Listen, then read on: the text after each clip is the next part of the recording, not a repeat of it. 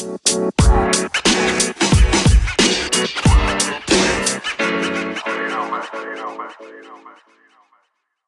are starting a new series today, and it's entitled Christian-ish.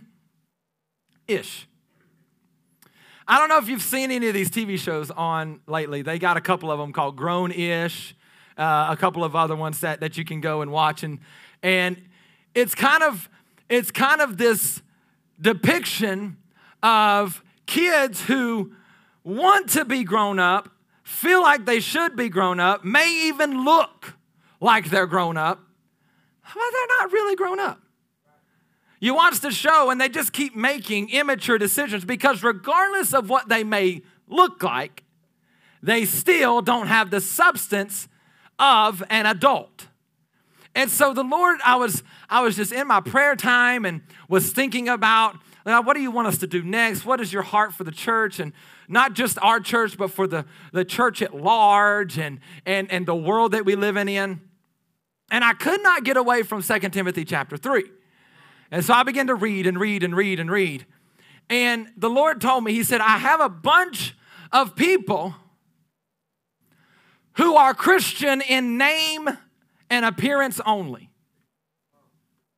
Name and appearance only. And I was like, okay, I got you. I've seen those. Heck, can I be honest with you? Maybe y'all won't like this from your pastor, but that's fine. I've been that. I've been a Christian in name and appearance only. I know what it's like to know how to go through the motions so well that no one could see through it except for Jesus. None of y'all done that before. None of y'all played church. That's cool. Maybe y'all just super high spiritual people. I want to sit down and talk to you and figure out how this works. Because I've done it. I've done it for seasons of my life. Because here's what I know. Most people operate under this philosophy as long as it looks good. As long as it looks good. As long as it looks good. God's like, I don't really care how you look. In fact, I'm going to tell you a secret. When he came out and he was talking to the Pharisees, he said, oh, y'all look real good. Y'all remember that? Y'all remember this story? Where Jesus, the Messiah, stood in front of a bunch of Pharisees and said, hey, all y'all look amazing on the outside. But on the inside, y'all some dirty people. Y'all are nothing like what you look like. Anybody met people like that in your life? Man, I watched you from afar off and I thought this about you. But then when I got to know you, something ain't lining up. Something isn't lining up. And the Lord told me, he said, son, my whole church has become Christian-ish. We got so good at singing the right songs. We've gotten so good at coming up with pretty little sermons. And don't get me wrong, I like pretty little sermons, okay? I like to dress it. I like to make image. I made this image. I'm a creator. I love creativity. I love making stuff. That's not my point. You can have one and the other. It's not either or. In fact, you need to have both. You should look like it and you should walk like it.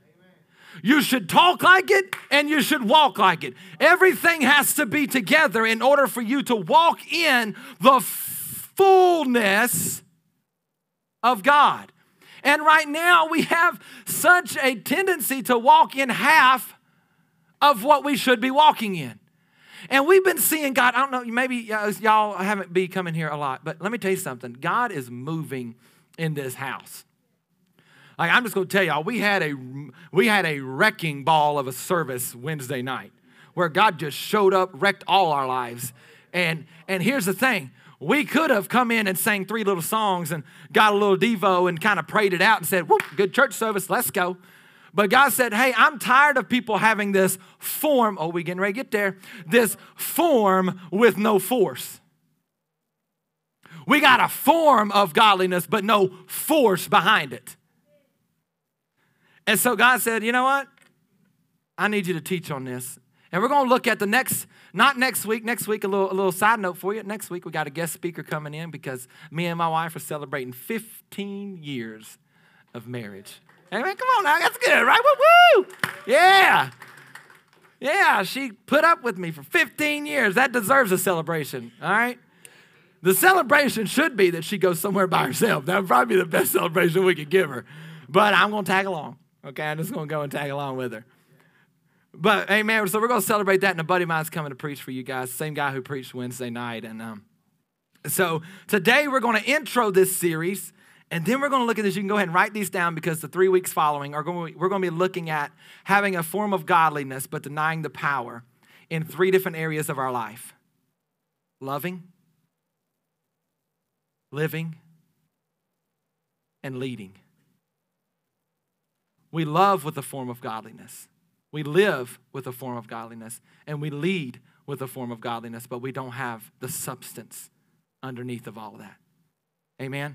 So we're going to be looking at those things. So today we're just going to intro this thing, and I'm telling you, I hope that you brought some ointment, because some of this stuff that God gave me, I'm still burning from. Like, God ripped me a new one on some of this stuff. So I pray that he does the same to you. Amen? Because it's only fair. All right, if I had to do it, you got to do it. Amen?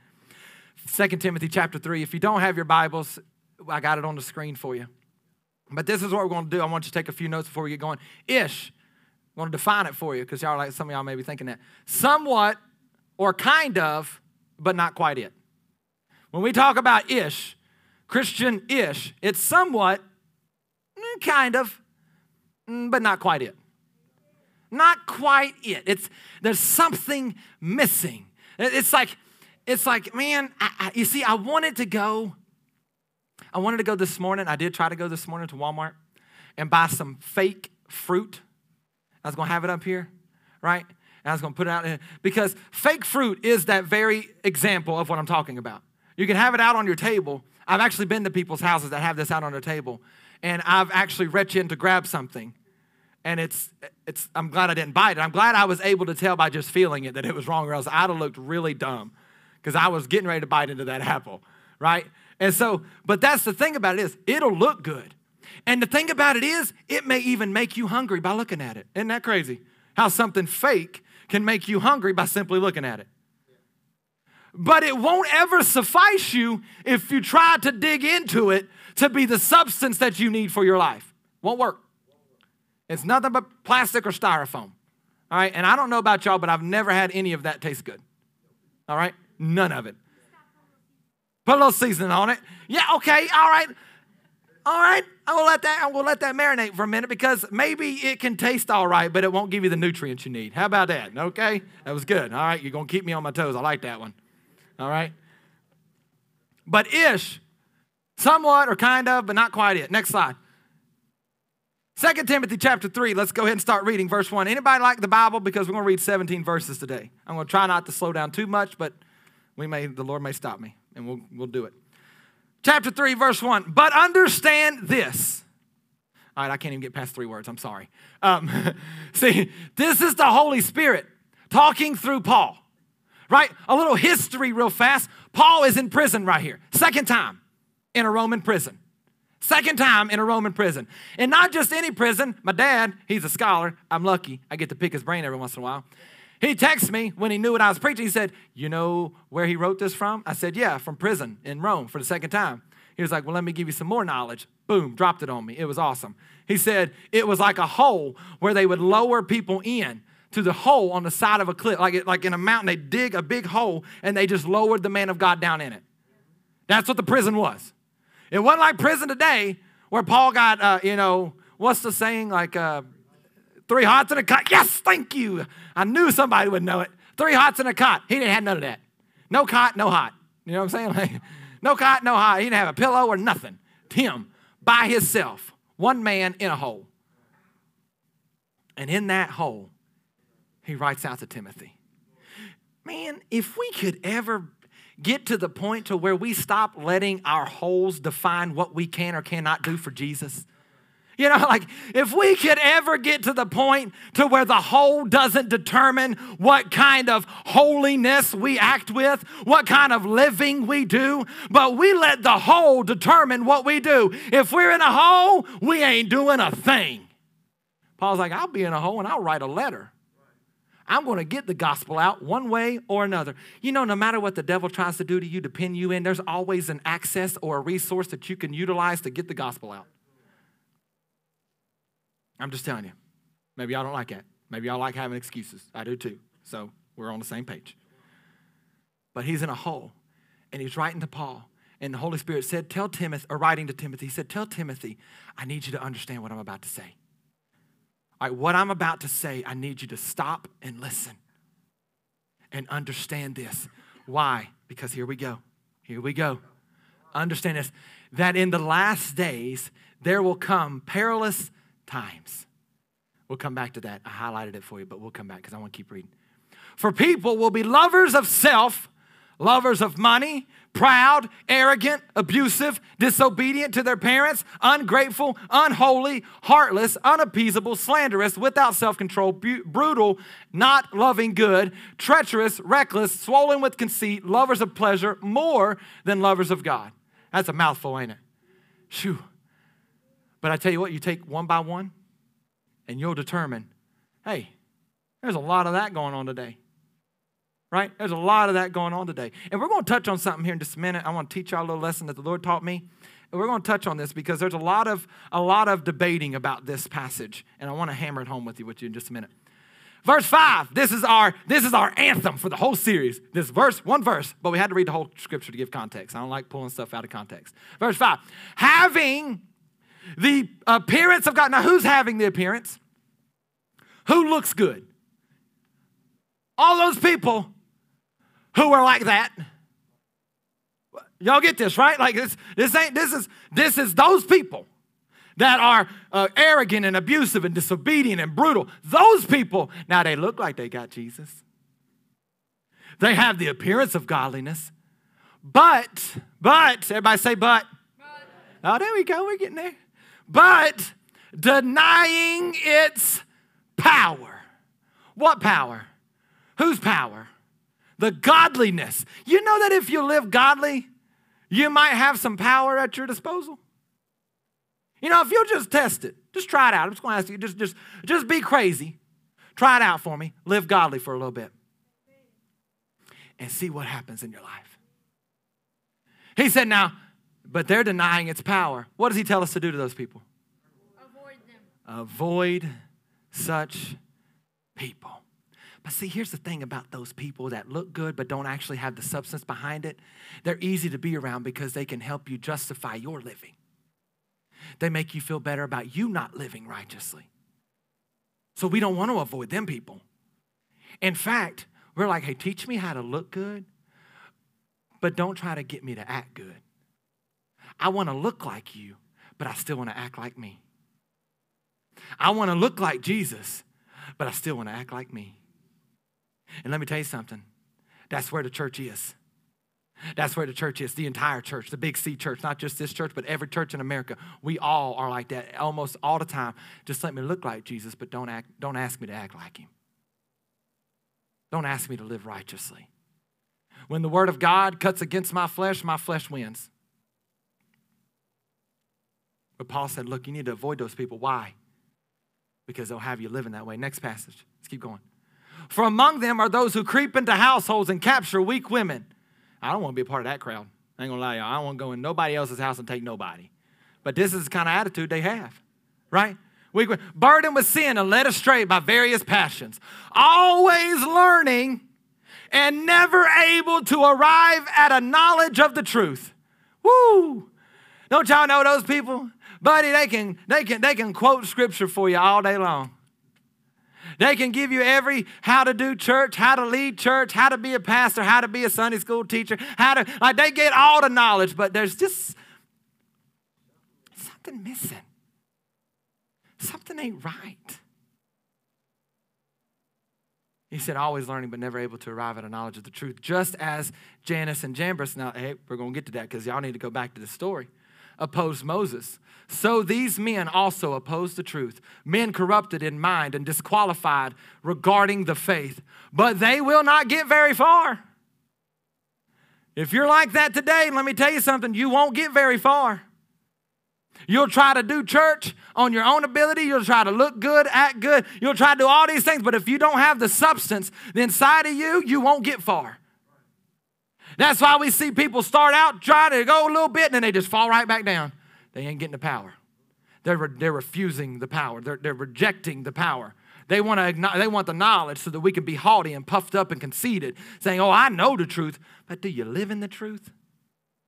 Do you live in the truth? But they will not get very far, for their folly will be plain to all, as was that of those two men. Next passage.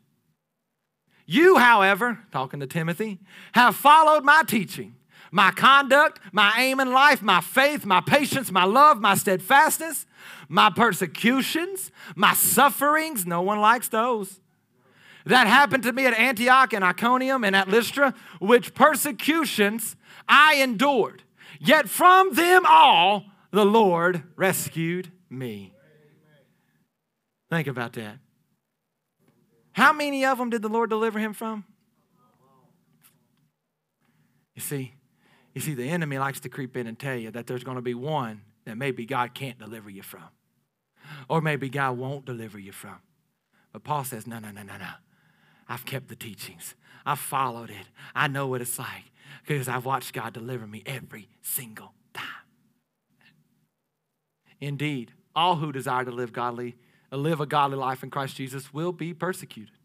While evil people and impostors will go on from bad to worse, deceiving and being deceived. But as for you, continue in what you have learned and have firmly believed, knowing from whom you have learned it, and how from childhood you have been acquainted with the sacred writings, which are able to make you wise for salvation through faith in Jesus Christ. All Scripture is breathed out by God and profitable for teaching, for reproof, for correction, and for the training in righteousness. In the man of God, that the man of God may be complete, equipped for every good work. Amen. That's the Scripture. Now we're going to look at something. The Bible says this, that pay attention, because in the end times, in the last days, there will come perilous times. And here's what the debate has been in the Christian world. Well, my Lord, he spoke this 2,000 years ago. Hasn't every generation had all these people in it? Slanderers, backbiters, conceited people. Hasn't that been the case for all of human history? Yes, it has. We didn't just evolve into this stuff.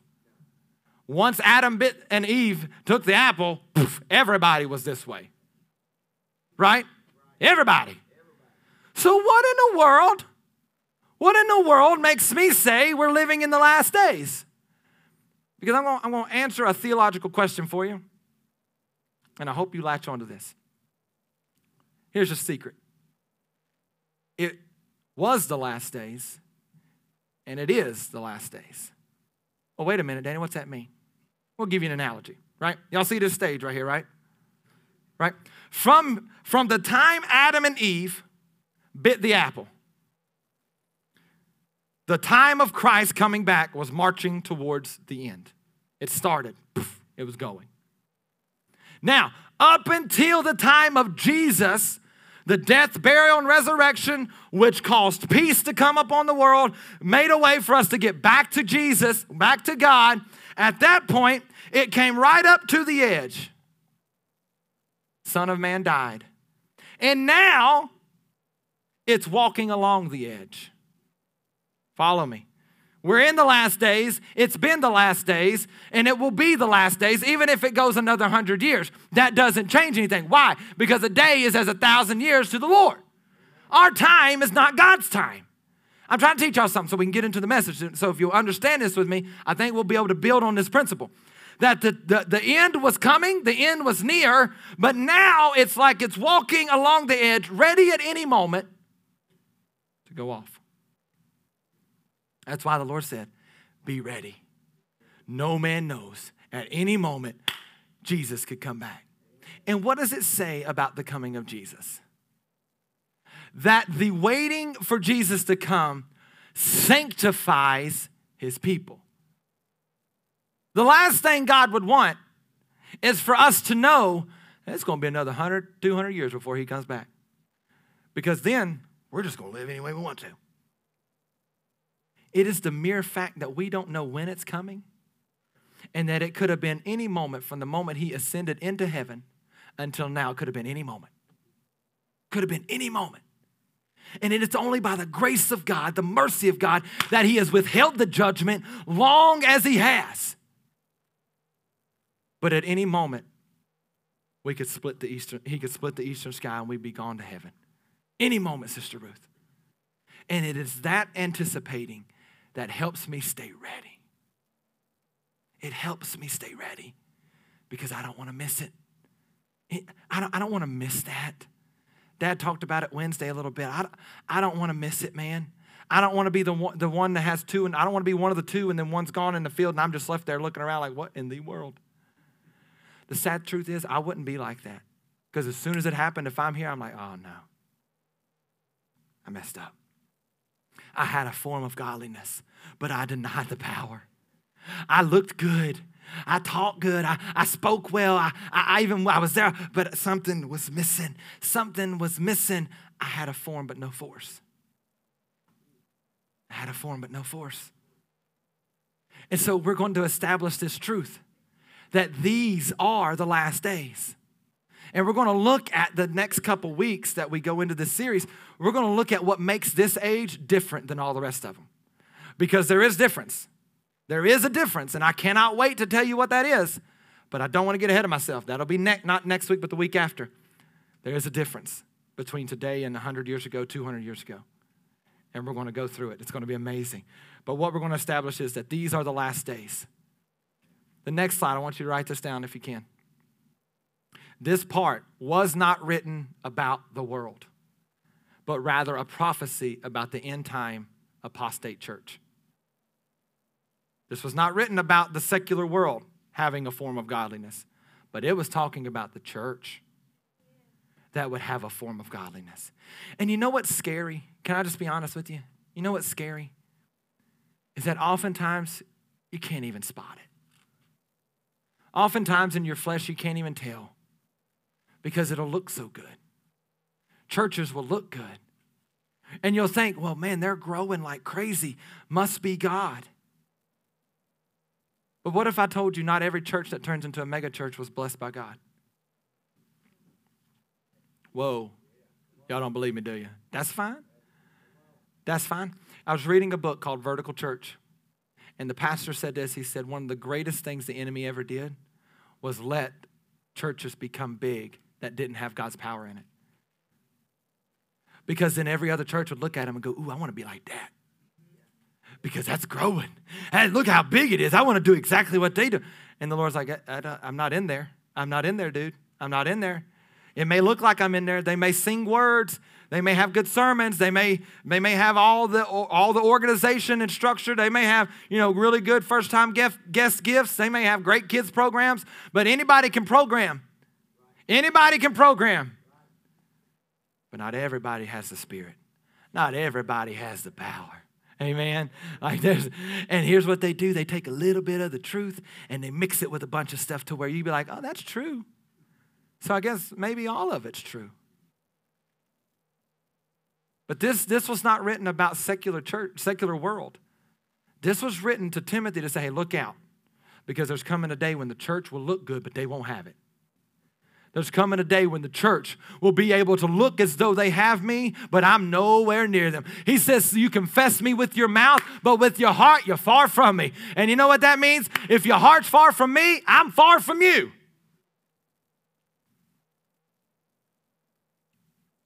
So it wasn't written to the world, but it was written to the church. And then we're going to go to this passage. Listen to this. But understand this. In the last days, perilous times will come. I just quote, I always give a little preface here because I was raised, my dad, we taught King James Version. Like that was in my church all growing up. So to this day, I'll quote King James, even without, like, I'm reading my ESV version, but I quote King James because it's just like I can hear my daddy standing there preaching to me. So I quote from my daddy's voice. Ooh, that's good, isn't it? Yeah. I didn't even mean for that to happen. Y'all know how good the Spirit of God is? He could take a little moment where I get on a rabbit trail and tell me a good little enlightenment of what he is. You know, you will tend to preach, teach, and declare things that your Father has said over time. So some of y'all need to maybe pay a little more attention to your Father and let him be the resource of your words. Oh, that's good. Somebody write that down for me so I can keep that in my book. Kim, write that down for me. I'm just kidding. But he said perilous times. So I did some research. I love doing research. It's my favorite thing to do. Now, go to the side. Let me show you. Perilous. The original word, the Greek word, is kalapos. Kalapos. And here's what that means. I don't know if I put it on the side. We go to the next slide. I don't know if I wrote it on there. I didn't. Perilous times. Dangerous. Fierce. Harmful. Scary. So he's saying, there's going to be a time coming where those who by just merely living in that time can be hurt, can be scared. But here's something so cool that I found. This word perilous, kalapos, was used one other time in Scripture. One. And see, when it's only used once, I get excited because then I'm like, okay, that means there's some really cool things happening that I can reference here. Matthew 8:28, the other time that this word kalapos was used in Scripture. And when he came to the other side, he being Jesus, to the country of the Gadarenes, 2 demon-possessed men met him.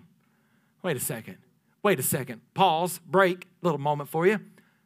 You mean Jesus didn't have to go find the demon-possessed people?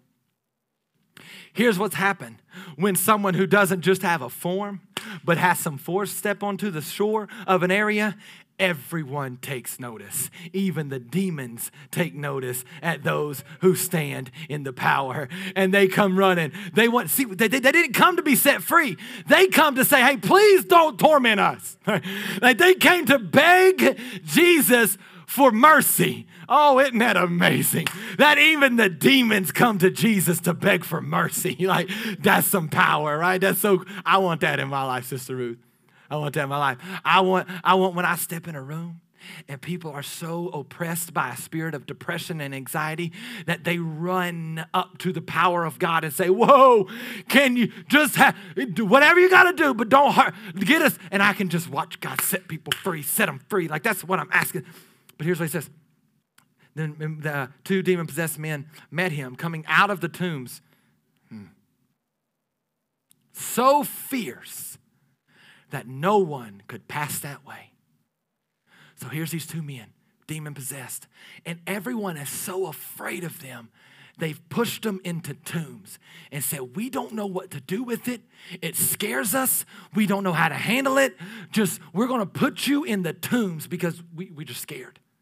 And the Lord told me, the thing about these perilous times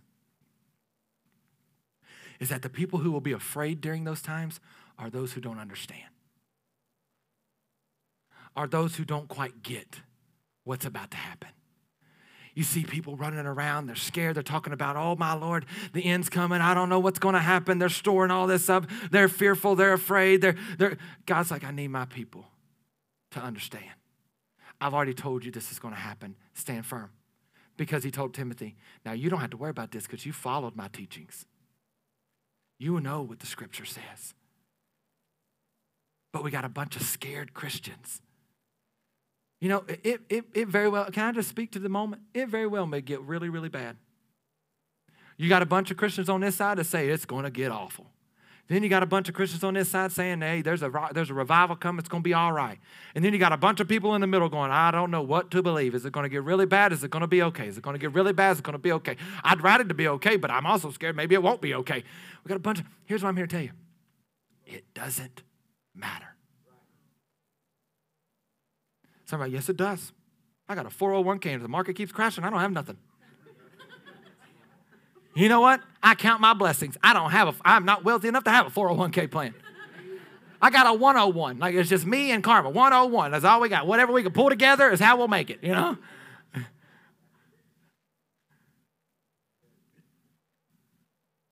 But the Lord said, it doesn't matter. If it gets bad, I got you. If it doesn't, I got you. If things fall away tomorrow, I got you. If they don't, I've still got you. So hey, perilous times, scary, dangerous, whatever, it doesn't matter. As long as you don't just have a form. As long as you just don't just look good. There's hope. There's hope. He says, so perilous times, scary. Scary for people. It's not scary for me. Anybody scared anymore?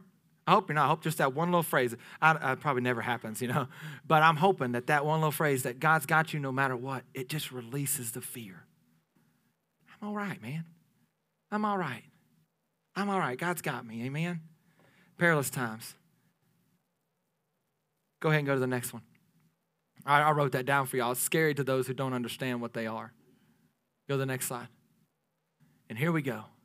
Verse 5 of chapter 3. And this is where the Lord's going to help us land. It says, having the appearance of godliness, but denying the power thereof. Here's the thing about this walk with Christ that I really want us all to get to, is that irregardless of what you know, how long you've been in it, who you've been following, some great teacher, some great preacher, I don't know. Irregardless of all of that, none of that will be the thing that sustains you in the moments of trouble. None of it. What will sustain you is the power that accompanies the Spirit of God. I had someone tell me the other day, she said, Danny, why you've kind of transitioned into this really emphatic preacher about the Holy Spirit. Why have you done that? And she wasn't saying it critical. She was really trying to figure out what's happened on the inside of me that made me do this. I said, let me tell you something, sis. Oh, I just gave it away who it was, didn't I? Heck on it. Dang it. I like to keep I blew it. Sorry, it was her. It was this one, right? Okay. This one right here. But here's the secret of what God's done in my life. I was raised in a church where I experienced the power of God all the time. All the time. I've seen miracles. I've seen it all, sis. We've seen it all. Incredible. Lame people healed. Cancer gone. I've seen it all. And then I spent about 10 years of my life where, because I was kind of disgusted with some of the things I've seen in people. Here's a secret, guys. No matter where you're at, you got to deal with people. It's just life. You can't, well, there's people there too. I'm going to be honest with you. They're just cold people, right? But you're going to have to deal with people. And there's going to be a lot of people who are real and a lot of people who are fake. But what I did is I latched on to the fake. And said, I don't want none of that no more. I don't want none of it no more. I'd rather be genuinely this than pretend this. Because even though I was surrounded by the power, I could still be a form with no power. And so for about 10 years of my life, Sister Ruth, I said, nope, not anymore. I'm going to go to this church, and I'm going to become intellectual. It didn't work. Look at me, still here. Not there yet. Working on that process. But I said, you know what, I want to become intellectual. I'd rather just know the word. So about 10 years of my life, I spent doing that. And I'd watch as me and my wife would go through seasons, and we'd just encounter things and we could never overcome them. Never get through them. I'd just meet obstacle and fall. Meet obstacle and fall. Anybody else been in that season of your life? It's like, dadgummit, I'm going to church, I'm reading my Bible, and I'm still, every obstacle I hit is like a trip at the top of it. If I was running hurdles, every single one of them would be knocked down in my life. But then there came a time where my imperfection met a decision that I made that catastrophically destroyed my life. I ran into a hurdle that I couldn't climb, that I couldn't jump, and it wiped me out to where I was left but nothing but pieces, shattered everywhere. My life about over. Everything God had given me, almost gone. And then I encountered something that I had seen growing up, something that I had witnessed, something that I had been such an opportunity of mine to be a part of. I seen it happen, and then I encountered the moment that the incredible power of God entered my life. And y'all want to know what I was doing when that happened? Laying on the laundry room floor of my house, bawling like a baby, saying, God, it's all over. But I know that if I can have but one thing, it would be you. Even if you can't fix it, I still need you. Even if you can't reconcile it all, I still need you. Apparently, I've been doing this the wrong way for a very long time, and it's got me here to the place to where my form could not hold up, to where the form could not hold up under the weight. And I was shattered. And I watched. I didn't just watch. I became a testimony of what God's power can do. I became living proof. Y'all need somebody? Y'all want somebody that y'all can hang up? I can give you I'll take a picture. I'll hand them out later. It's fine. I'll even autograph. I'm just kidding. I won't do that. But y'all could have this picture of me, and y'all could say, hey, that guy right there, he almost lost everything because of his form of godliness. I did, didn't I, Dad? Almost lost it all because I had a good form, but I had no substance. I didn't have nothing in me that helped me have to be a man of integrity. I didn't have no character. I just had a good look. I just had good words. I had eloquent speech. I had the facade of someone that was faithful, but my form could not hold up underneath the weight of my choices. I was the conceited one. I was the boastful one. I was the proud one. I was the lover of myself. I was the lover of things more than God. That was me. But I stand here today saying, if not for the power, I finally accepted the power. Y'all like, but you don't understand. I've been fighting this for 8 years. That's fine. Get a hold of the power. But Danny, you don't understand. I've tried. You've been trying with no power. Could you imagine? Could you imagine in today's society trying to operate your life with I'm talking literal power. It would be unbearably hard. It's the same way with the Holy Spirit. So why have I changed? Because here's the secret. Here's the secret. Once you've experienced something to the point to where it becomes an absolute confirmation in your soul that you no more doubt it at all, you can't help but tell other people about it. Oh my gosh. When that change happens, you can't help but, hey, got something. Hey, come here. Y'all seen that little video of that dog? Where it's running up to the window, he's like, hey, I don't want to tell you about my Lord and Savior Jesus. You see that part? And they're running away from him. Like, no, I don't want to. See, that's me right now. Because I've had that experience. I've had that road to Damascus experience where thought I was doing the will of God, but I was harming a lot of people. And the Lord struck me down and said, hey, stop it. You're only looking good. I need you to be good. You got a great look to you. Had a great look to you. But now I need you to have substance. I've talked to so many people who say, why can't I change? Why isn't things happening? Get a hold of the power. Get a hold of the power. Stop denying it. Because here's some really cool things. Go to the next slide. The Greek word for form is morphosis. Morphosis.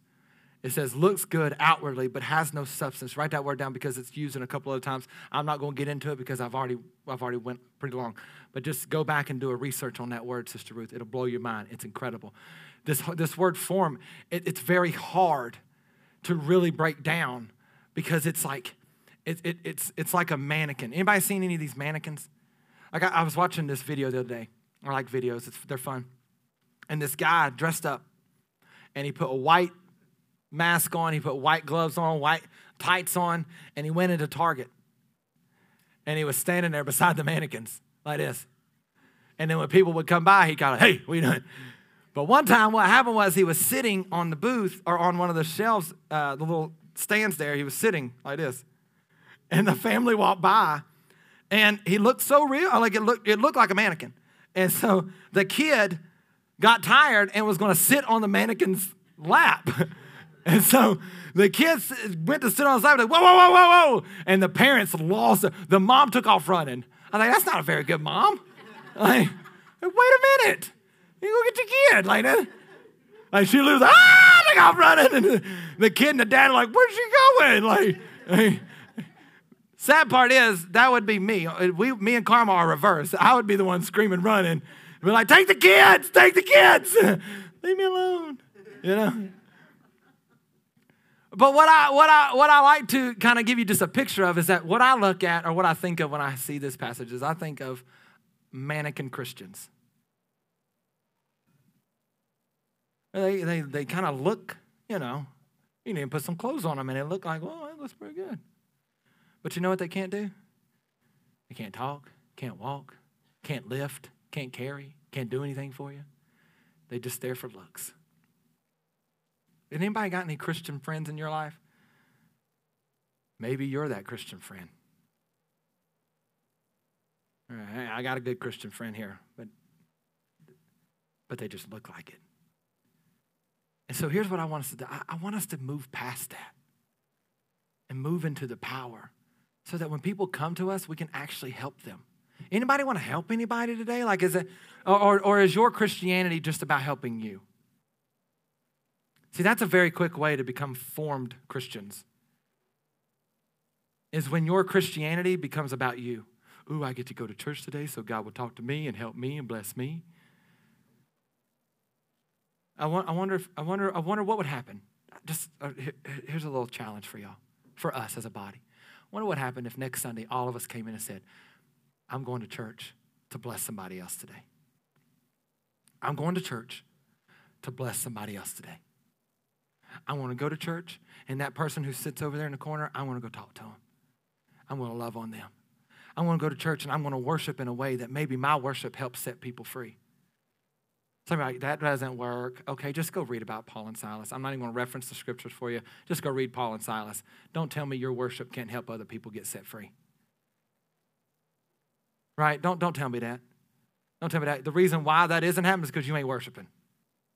The reason why people around you ain't getting set free, you ain't worshiping. You're complaining. You're doing everything else, but you ain't worshiping. That might be hard. I almost want to stay right there and talk to y'all for just a minute about worship, but we're going to get into that a little bit later. But let me tell you something. People around you can be set free if you'd worship freely. I love watching people. Anybody else a people watcher? I love to watch people. Yeah, I got some people. Most time because they're good for good laughs every once in a while, aren't they? Yeah. So y'all watch me long enough, y'all laugh. It'll be all right. I'm good with it. All right? But I'm a people watcher, so I like to watch people. But my favorite time to watch people is when they begin to worship. Because I could come in, I could be down. Yeah, your pastor's like that sometimes. But man, when I look around, I watch y'all. I watch these people up here on stage. I look behind me and people with their hands raised. I'm like, okay, Walker, let's go. You can get out of your mess. You can step beyond it. You can push through it. So your worship can be the thing that sets people free, but you're not worshiping. You're just sitting back with a good form. Maybe you've even learned how to have good form during worship. Maybe you've even raised your hand, you kind of get involved, but there's no heart behind it. The Bible says that there will come a time when those who worship him will worship him in spirit and in truth. truth. Having a form but no power, that's not truthful. Having a form but no power, that's not truthful. So, looks good on the outward, and we're going to finish with this. Joshua, you can come on up, buddy. Next slide, Caleb. But denying the power thereof. Denying the power thereof. Arneomai. Arneomai. To reject or refuse. Wouldn't it? To me, it's so hard to look around right now because of where God's brought me to. It's so hard for me to look around and watch people truly reject the power of the Holy Spirit. Just say, nah, I don't want none of that. Because knowing what it can do and watching people say, nah, I don't want that, it breaks your heart. It's like, but wait a minute. You want freedom. You want victory.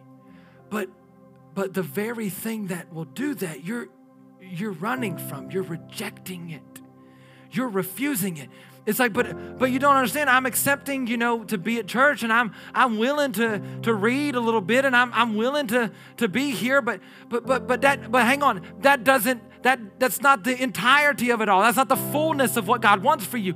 He wants you to have power beyond belief. This word power is dunamis, where we get the word dynamite.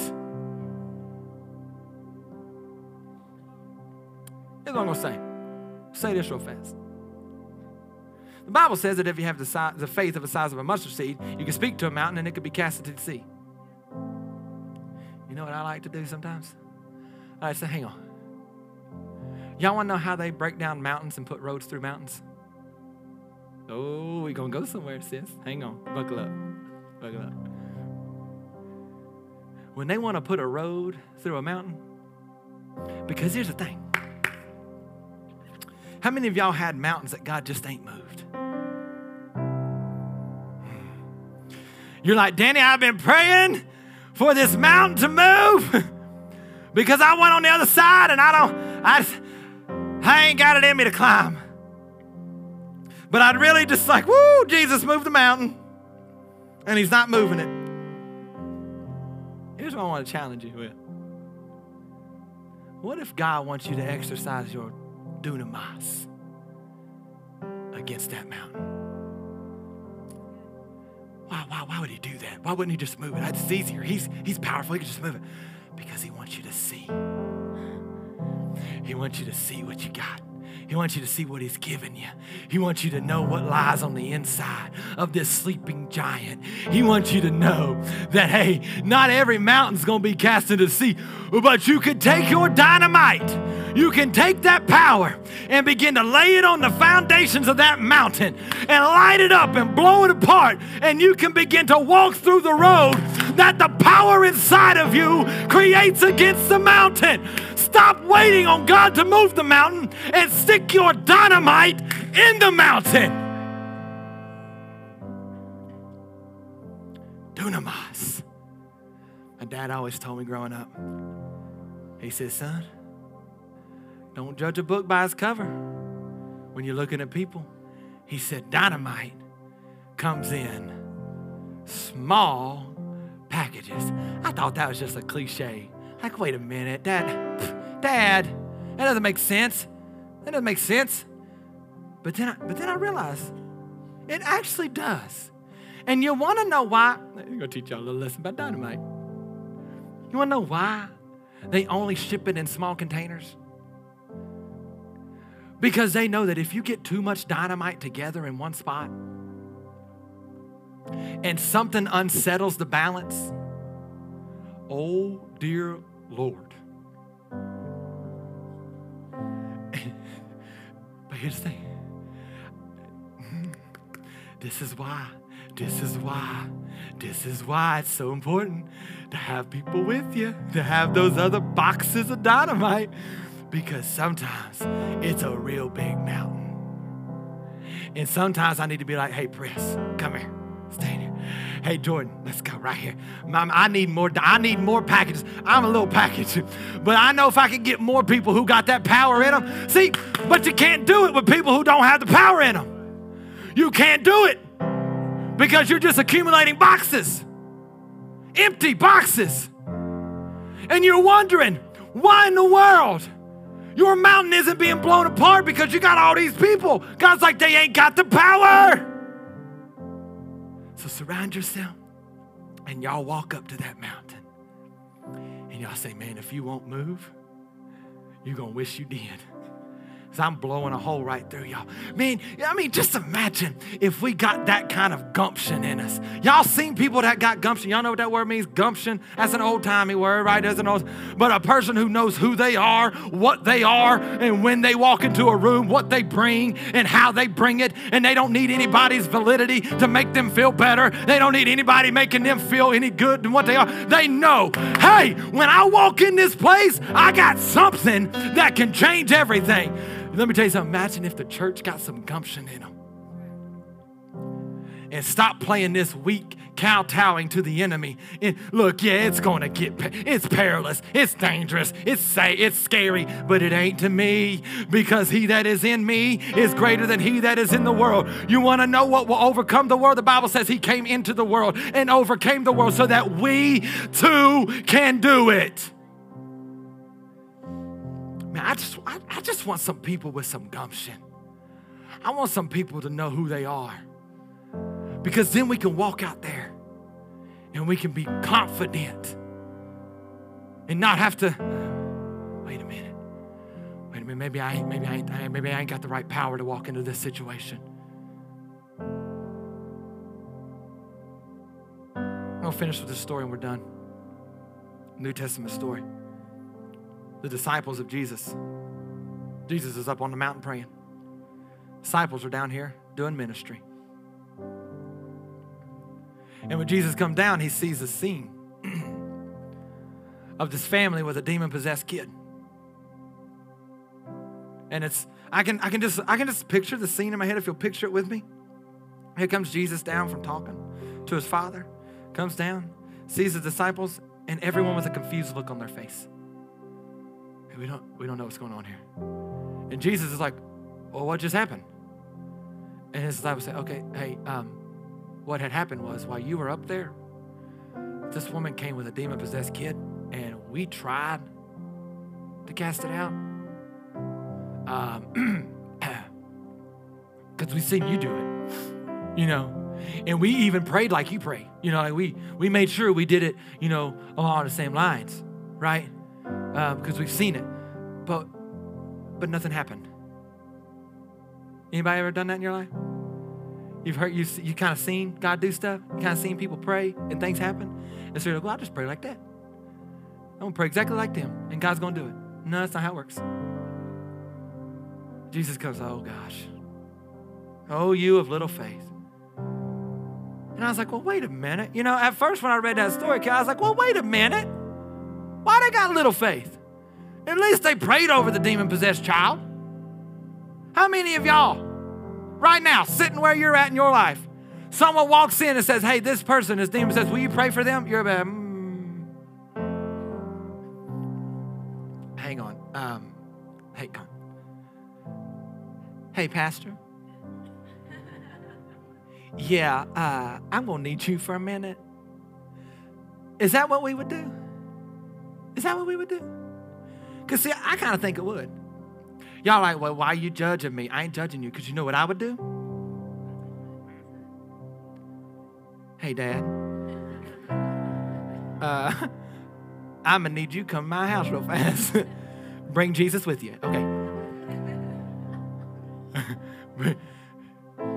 Dial back. Make sure you bring Jesus. Okay, that's what I'm saying. And so I was like, why they got little faith? At least they prayed for him. At least they tried. But Jesus wasn't being critical. Jesus wasn't condemning them. Jesus was letting them know something's missing. Something's missing. You did try, but something's missing. You did do, but something's missing. And you know what it was? You know what it was? his force. And what's his force? I'm glad you asked. The Bible talks that Jesus was filled with the Spirit. Now you take them after Acts 2. Same disciples who couldn't pray that demon-possessed child free. They were walking by people and their shadow was healing them. Oh, wait a minute. They went from praying the eloquent prayer and nothing happening to not having to pray at all and things changing in people's lives. What was it? What was the difference? Where is the line of demarcation? Acts chapter 2. So why do I preach about the Holy Spirit now? Why do we talk about who He is? Why do we invest in teaching others about it? Why do we say you need it? Because it is the thing that takes your words and makes them have power. That takes your actions and gives them movement. That's the difference. We cannot be a church simply that has a form, that can sing good, preach good, talk good, but people come in broken and leave broken, sick and leave sick, damaged and leave damaged. That's not what we're here for. But if that's what you want, you can go home. Oh, Pastor, don't say that.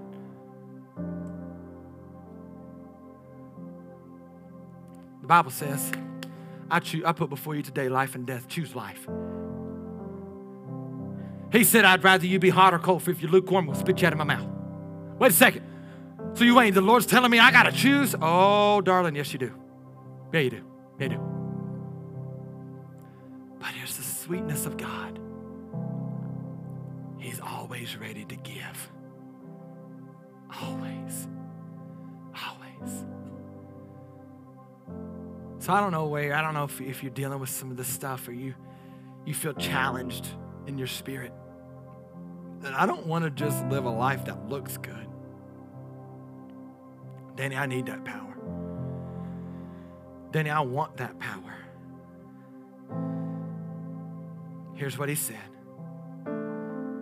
If any man wants, let him ask of God, who gives freely. Who gives freely and withholds nothing. That's the God you serve. I would not want to live this life if it didn't have power with it. My gosh, I'll just go read a few self-help books and try it that way. But I need power, Randall. I need power to do this. We need power to reach a world that's lost and dying and going to hell. We need power.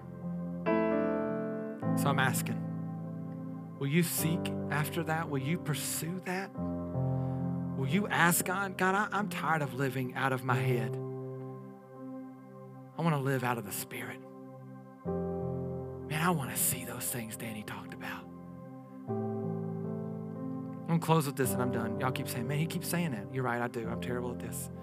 You'd think after so long I'd be better, Kim, but I'm just not.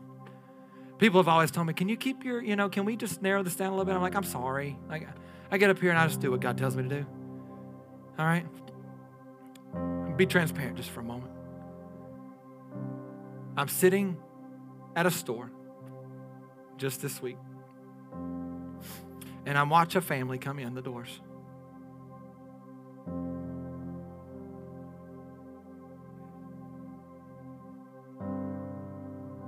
And I look over, and I'm watching walk in with this little boy. Obviously, has some medical issues. I tell you where we're at. We're at Just Jump. It just clicked. We're at Just Jump with our kids. And our kids are out there just running and jumping and flipping and all this stuff. And they come in with this kid.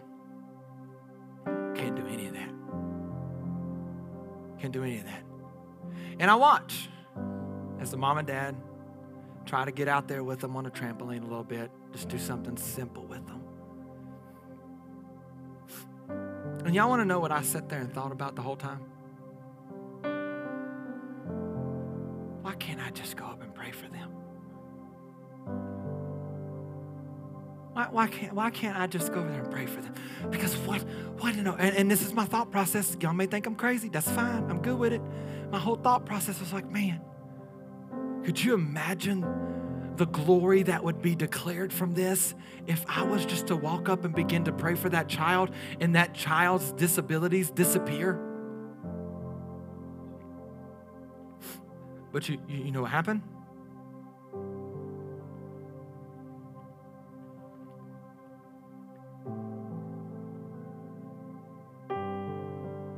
I just sat there. And some of you are like, well, Danny, that's fine. I mean, what if you done went up to him and prayed and it didn't work and you just look stupid? What if? What if that would have happened? Oh, well, the worst thing that would have happened was they had someone care so much about them and declare that I'm going to try to show you Jesus in this moment. Can I pray with you? Can I pray for your son? Can I pray for this situation? You think they would have left going, now how dare him? How dare him pray for my son? No, but what stopped me was I became fearful of what if I can't do it?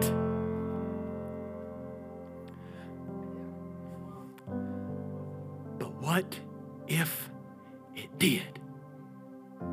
Woo! Hang on a second. What would happen if we all started living like that and said, hey, it may not. Oh, but what if it does? I see the difference. See, here's what happened to me. Man, I really want to, but what if it doesn't? What if it doesn't? And you know what I did? Here's a sad truth. Some of you are like, man, it's getting, no, listen to me, because this is the Holy Spirit talking right now. This ain't me. Here's what I did. You can ask my wife, because she was right next to me. I looked up, wanted to pray for him. I literally had a pull in my spirit. Go pray for that kid. Like, nope. But what did I do? I turned away and said, well, what if it doesn't work? I think that's a little too much. And I turned back down to my phone. And you know what I was in the middle of doing? Caleb, go back. Keep going back until I tell you to stop. Keep going back. Go back. Keep going. Stop.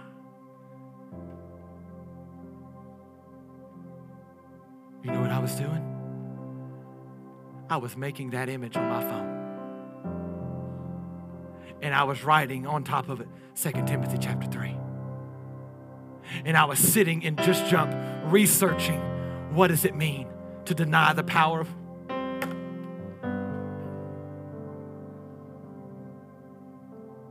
I was researching, Kim, what does it mean to deny the power of God?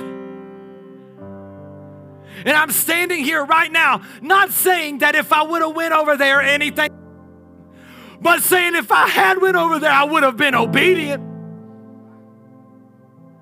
But I said, nope. But what if, Sister Ruth, what if that was God's crazy ordained divine appointment for me to walk in faith and to see the power of God, but because of fear of what might, could, should, maybe, might happen, I walked away from it and denied it, having a form, but denied the power thereof. Dad, what if? But how about we change it and go, man, it may not work, but what if? What if it does? What if it does? Hey, I'm all right looking a little crazy. I'm okay with that. I'm all right with it now, because I'm telling you, God has literally wore me out over the last few days about that. But please don't leave thinking that I think that I'm anything. It wasn't me. Oh, I'm not one of these guys who think I hold the key. But I am one of these guys who knows I hold the key. Huh? I'm not one of these guys who thinks I am the key, but I am one of those guys who knows I hold the key. Do we not know that we hold this treasure in earthen vessels? That if we would but not be a city that is covered up, would we not take a candle and put it on the mantle? Would we cover it up? Or would we say, hey, Lord devil, look at this inside of me. For he who is in me is greater than he who is in the world. I'm made more than an overcomer. I can speak to things. I can walk on the waters. I can walk through the fire and not be burned. I can tread on serpents and not be stung because of him that is in me.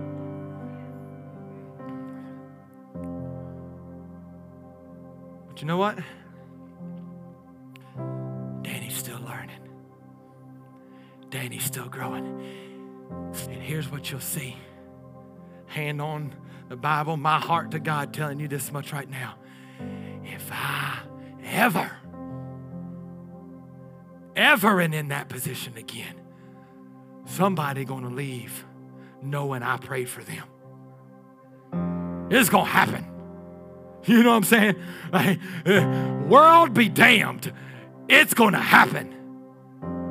Because I am not gonna miss giving God all the opportunities that he can stand.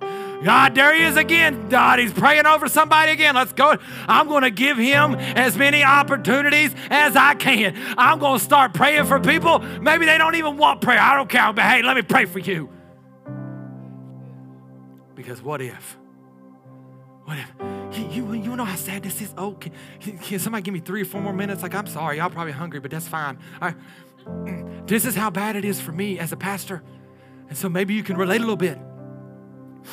My wife and I walked through some difficult times together. She's suffering from some things. But you know what? The devil gets me. I don't even pray over her out loud.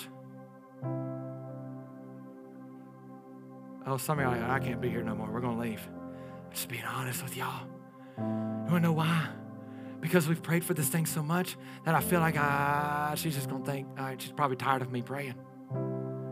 And honestly, at this point, I don't want to just keep doing it. But here's my question that the Spirit just dropped in me.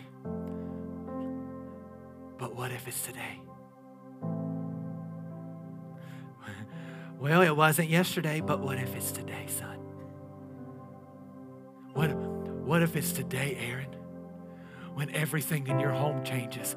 What if it's today? What if it's today, Danny, when that depression leaves her? What if it's today? What if it's today, Danny, when they get baptized in the Holy Spirit and things change? And like, what if it's today, Danny? You gonna stop one day short, Daniel? Or you gonna stop on day 20? Or you gonna make it to day 21? What are you gonna do? What if it's today? What if it's today that your kids stop being sick? What if it's today your marriage is restored? What if it's today the enemy gets off your back? What if it's today you get restoration? What if it's today peace comes to your heart? What if it's today that joy is restored? What if it's today? What if it's today?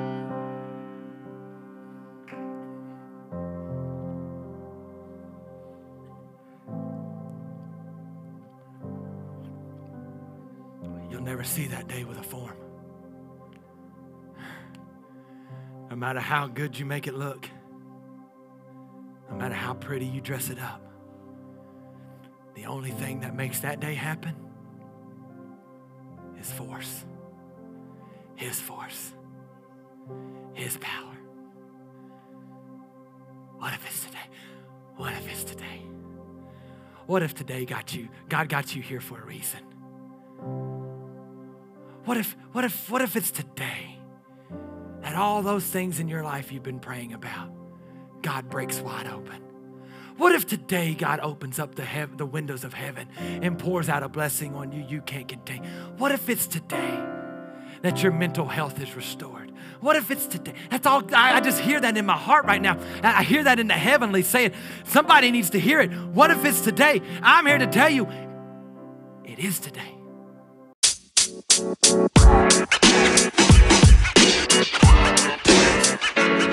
know, man.